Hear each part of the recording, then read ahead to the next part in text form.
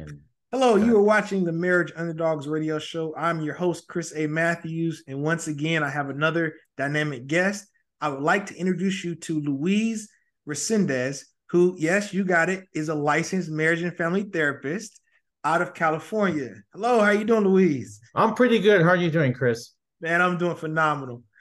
Those that have listened to the show know that I have a special place in my heart for men who are LMFTs because we are an underrepresented bunch. So I always like to start by asking my men in particular, especially men of color, what got you into this field of marriage and family therapy? Well, I'm going to be honest with you. It was kind of by accident. So in 2005, I was working at a community-based agency in Pasadena, California. I was doing behavior modification work with kids and families, caregivers. And I remember specifically what happened was I was working on a case with a clinical supervisor who was an LMFT. And her and I were just discussing what was going on with the family. And I was sharing with her my interventions, my insight or whatnot. And she was really impressed. So she jokingly asked me, Luis, are you sure you're not a therapist? And I told her, no, I'm not, Cindy. But, just that statement, it just stayed with me, and it was on repeat in my mind day in and day out, weeks after. So a lot of the clinical managers, they were LMFTs. We had a couple of licensed clinical social workers as well, but there were more LMFTs. So I just started casually asking around, what do you have to do to become a licensed marriage and family therapist? And of course, grad school, licensure, yada, yada, et cetera. So I started taking things a lot seriously because just even a lot of the feedback I was given from some of the clinical supervisors about my work, and they were really impressed. And that made me really reflect that, you know what, maybe this is my calling. To go back even a little bit further, my undergrad studies are in criminal justice. I have a bachelor's degree in criminal justice, and law enforcement, in particular, working for the FBI. That was my original ambition, but my goals were kind of shot down. My aspirations actually were kind of shut down, were shot down years into my undergrad. So yeah, I still wound up in the social services field with the hopes of doing probation type work and whatnot. So anyway, fast forward back to our original story that yeah, I started researching grad schools. I found one in particular that really impressed me because they had one of their programs tailor fitted to working students, which I was at the time. And so I submitted an application, did an entrance interview, and in 2006, I began my graduate studies as a marriage and family therapist at Pacific Oaks College in Pasadena. I did a part-time program, so would have taken me probably 2 years. Actually, took me 4 years, and I graduated in 2010. And just started accumulating hours towards licensure. I became licensed in 2015, and here I am. And the funny thing is that, when I talk about my education, I am now an adjunct professor at the same school I did my graduate studies. So it's just kind of funny how things go Full full circle. circle. Yeah, in that Yeah. regard. Man, I'm glad you broke down the process because those that are listening may have those ambitions as well. So if you're listening and someone shared with you that they felt like it would be a good fit for you to pursue the therapy realm, don't hesitate to look at what it takes to become an LMFT. And Luis, you've done a great job breaking down the graduate school track, but more importantly, you can sustain a job as a working professional while acquiring your degree. Yeah. And that was huge. When you look at being an LMFT, a person of color, tell me about how that dynamic, the cultural component, plays into the work that you do.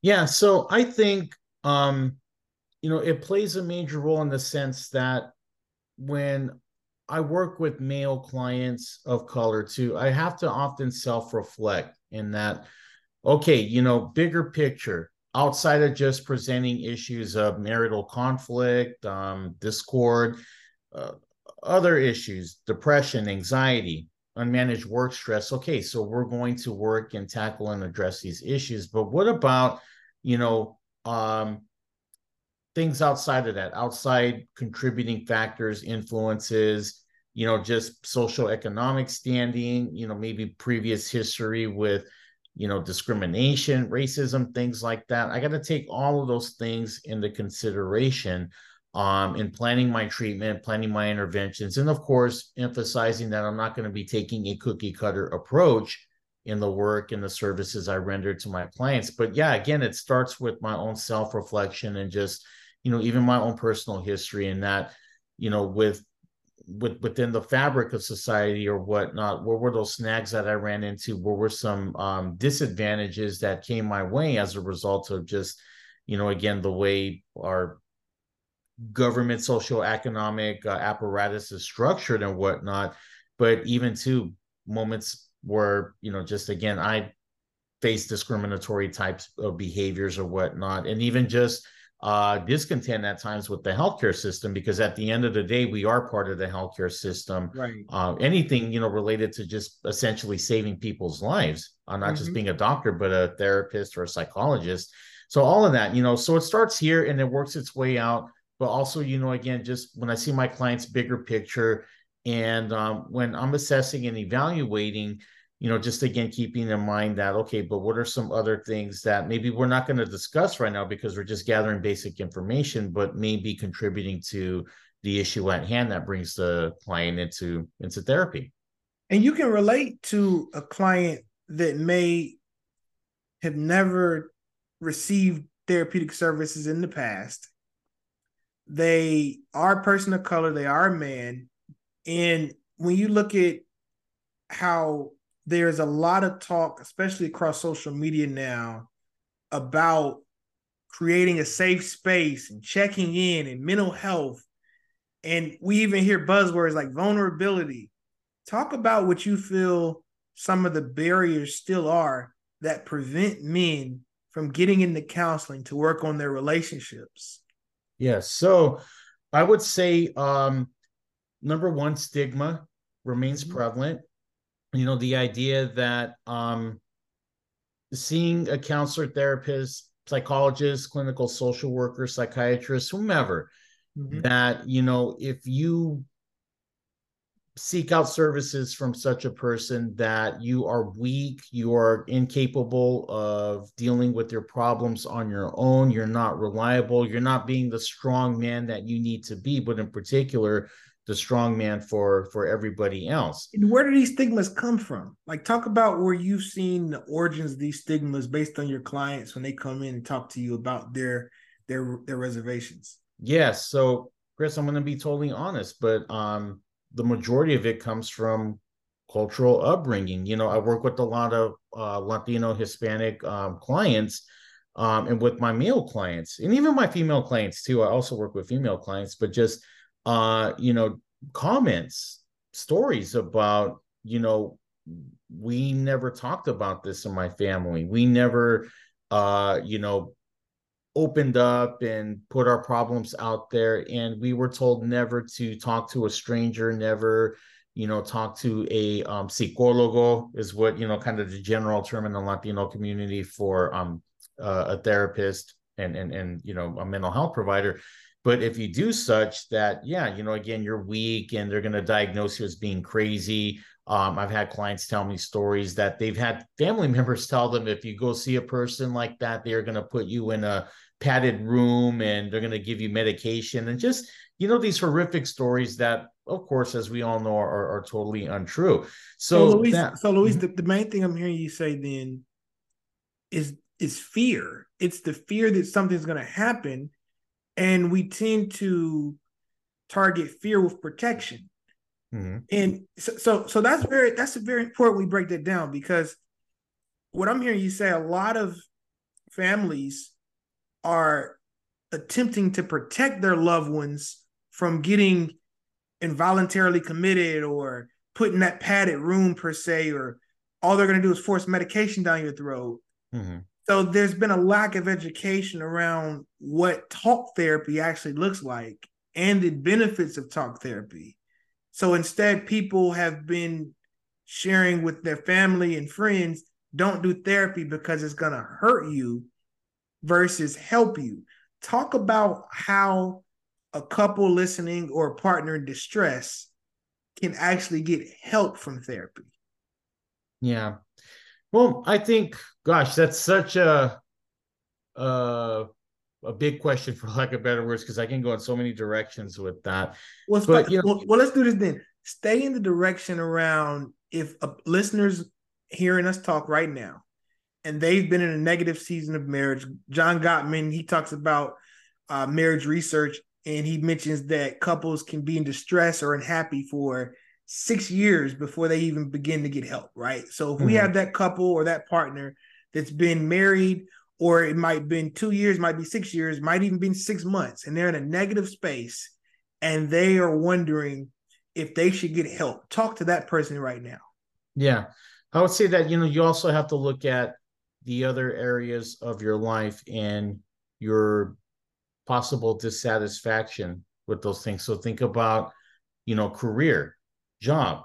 If years prior, you approached your career or job with just this enthusiasm and passion, but then as time went by, it began to slowly dry up, and you just looked at your career as, something really monotonous, not interesting anymore. And even your effort that you were putting into it was not as it once was. You may look at, okay, just maybe it's job burnout. Yes, that could be, that could be one of the issues. But what about the outside influencing factors? General life satisfaction. Okay, general life. Oh, what are other areas in your life in which you're not satisfied? Well, maybe I'm not satisfied in my marriage. My partner and I, we don't spend time together. We don't communicate. We sleep in separate beds. We're not intimate, things like that. When you finally start to hone in on that, you may start to slowly see that, okay, yes, I think when I really think about it, that I'm not happy in my marriage right now, and that's influencing my passions, my drive towards my career and my job, as opposed to, years prior when I was very passionate about my marriage. I was really happy in my marriage, and simultaneously with my career, I was giving it all I got. But now, just the energy has pretty much been zapped from those two things. Yes. And then maybe even looking at other relationships with people, with friends, family members, coworkers. If your relationships with them aren't what they used to be, they're very, just dry, for lack of better words, and they're lacking that enthusiasm that healthy human interaction gives us, then okay, so what's going on? What happened? Why are these? Well, again, general dissatisfaction of life. Maybe not happy in my marriage. My wife, I mean, my partner and I, as the years went by, we just communication broke down. We weren't being as intimate and things like that. My relationship with that person closest to me, again, began to dry out. And because of that, my relationships, yeah. Now, Louise, I want to highlight something you're doing in this moment, which is spectacular. You're taking a systemic viewpoint and approach to the question, which is beautiful. And let's break this down for the non-therapist listening, right? Yeah. So when you look at the question, what indicators or factors, or what would you tell someone that may be struggling in their marriage? I'm hearing you say that your struggles in your marriage aren't isolated, or they may not be isolated. They could actually correlate with other areas of not being satisfied in life in general. Or it may also align with dissatisfaction in other relationships. And this is so important that we talk about this, because I'm sure you might have seen this as well. When counseling couples, or even one partner in particular that has an issue with their spouse, the partner attempts to bring in the other spouse as the issue. And I'm seeing it a lot with men. This is what I'm seeing with men the most right now. They'll call me and they'll say, Chris, my marriage is not working because my wife is not giving me sex. If she just gives me more sex, my marriage will be better. It's her fault. She just doesn't give me sex. Then when you talk to the wife says, it's not that I don't want to have sex with my husband or my partner, but they're not giving me what I need to want to have sex with them. Yes. And then the man goes, well, if you have sex with me, then I'll give you that stuff. But the wife goes, how do I have sex with you if you don't give me the things to feel emotionally secure to want to have sex with you? But then we dive deeper, and I ask this question, and I've been asking this to a lot of men lately, and it's really like a checkmate question. They just pause. The question I asked the men is, I said, tell me about other areas in your life you're gaining gratification and satisfaction or validation outside of sex. Crickets. They'll say, I don't have any friendships. I don't have any hobbies. I go to work and come home. Well, yeah, that makes sense. If you've produced a life or created a space where sex is the only thing you obtain gratification from, imagine the pressure that puts on your wife or your partner. So your partner now has this pressure to be the only good thing in your life. Wow. Yeah. I want you to speak to that. What would you tell the guys out there who are struggling with a negative relationship or not a gratifying marriage, and they don't know how to assess what's really wrong?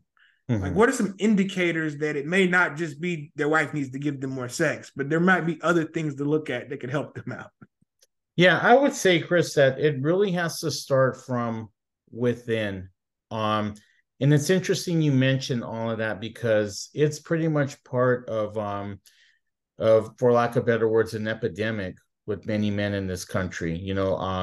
Husbands, fathers in particular, that the role of provider. I provide for my family. I work X amount of hours a week. I work my hands, brain to the bone or whatnot, and then I come home, I'm tired, and I'm seeking gratification. And yeah, they may be seeking out a partner, gratification from a partner who may be dealing with her own stress as well, overworking herself. And then again, when you think about parents and, just that job in itself and all of the time, energy, and effort that has to be given to that, it's exhausting for, couples throughout the country nowadays. But to kind of get back to the original question, for men, I would say that, think about maybe what you're lacking from within, what you are not giving to yourself. You know, maybe you're not giving yourself that love that you're hoping you get from your partner. I mean, of course, in a relationship, that's just what we seek in general in a marriage. But, what about loving yourself, learning to love yourself? Learning to find peace from within, and to kind of get back to the loving yourself component.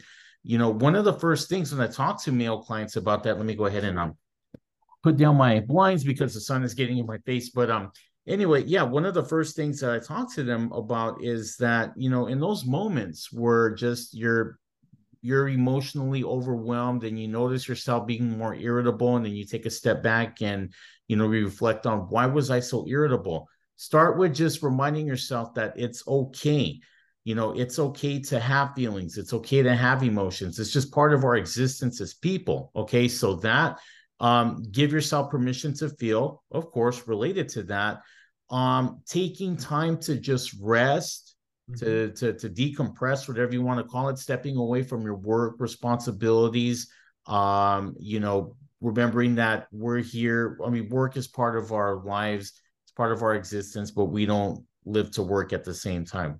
We work to live. But anyway, yeah, things like that. And just even at a physical level, how are you eating? Are you exercising? Right. Activity. Okay. Yeah, exactly. If not those things, okay, then maybe start incorporating those things. If social relationships, you haven't been in touch with your friends for a while, send a text, Instagram message, whatever. How are you doing? Check in. Yeah. Things. So what I'm hearing you say, the first step, men have to be aware that they have emotions, and they have to find their own emotions, but before trying to evoke emotion in other people. Yes. And looking at themselves holistically.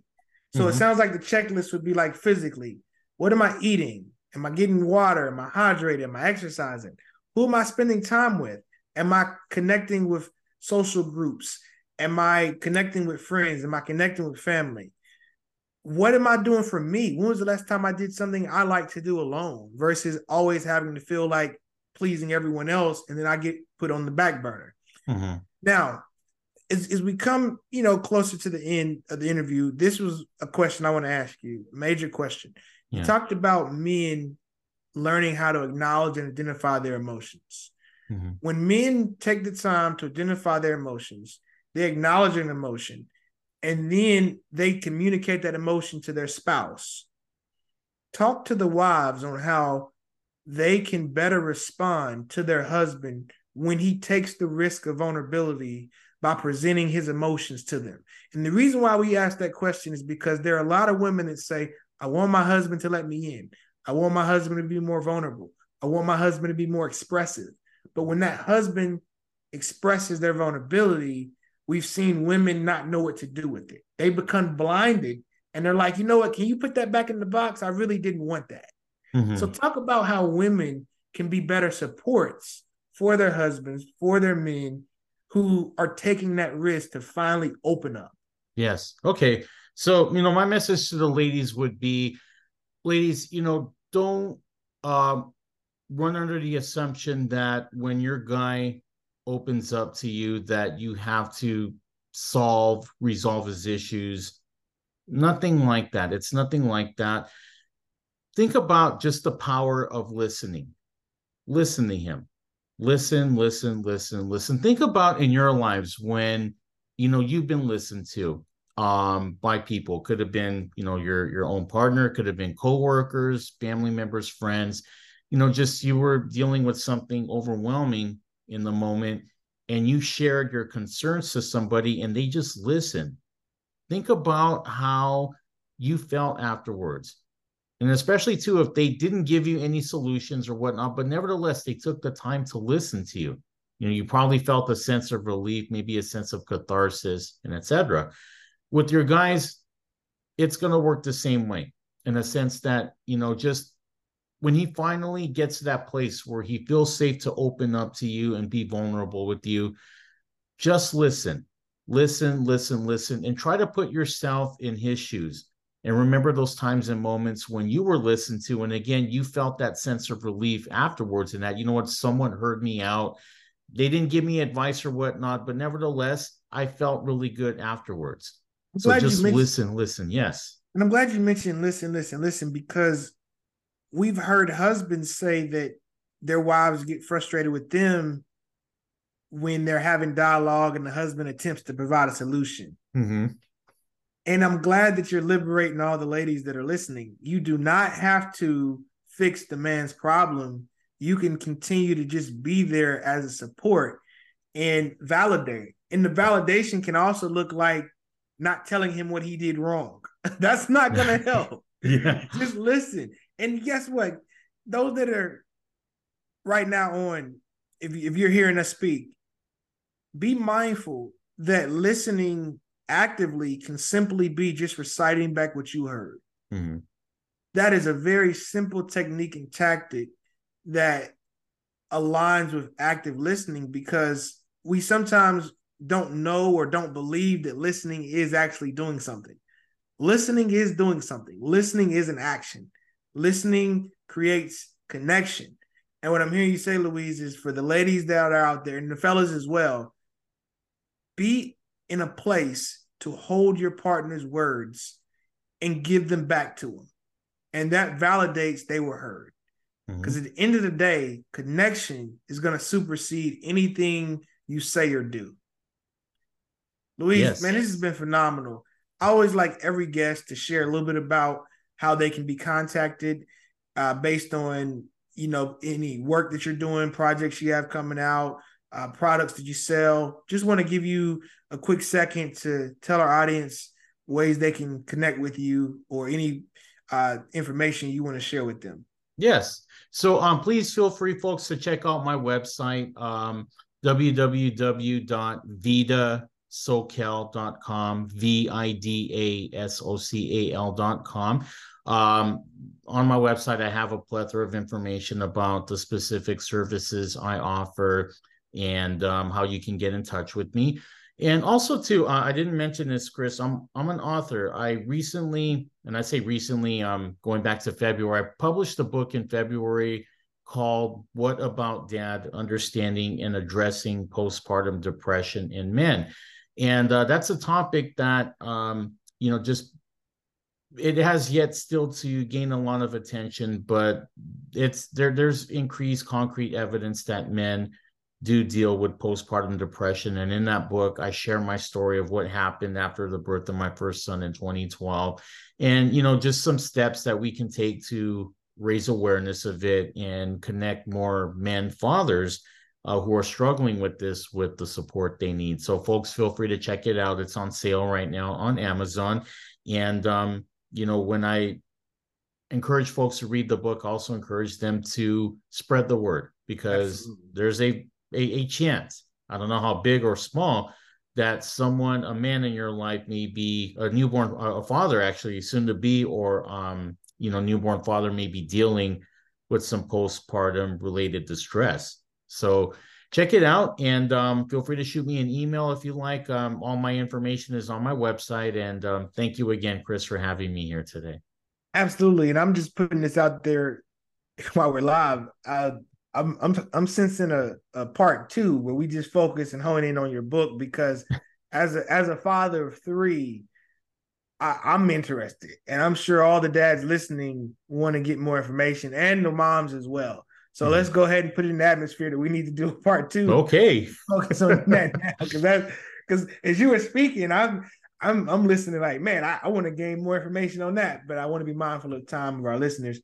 So we'll go ahead and put that out there. Part two coming soon, hopefully. All Uh, right. you guys that have been tuning in, I want to thank you. My name, once again, is Chris A. Matthews. You tuned into the Marriage Underdogs radio show. We drop new episodes every Tuesday on Spotify and Apple Podcasts. Once again, you can also leave your questions, comments, or reviews if you go to marriageunderdogs.com.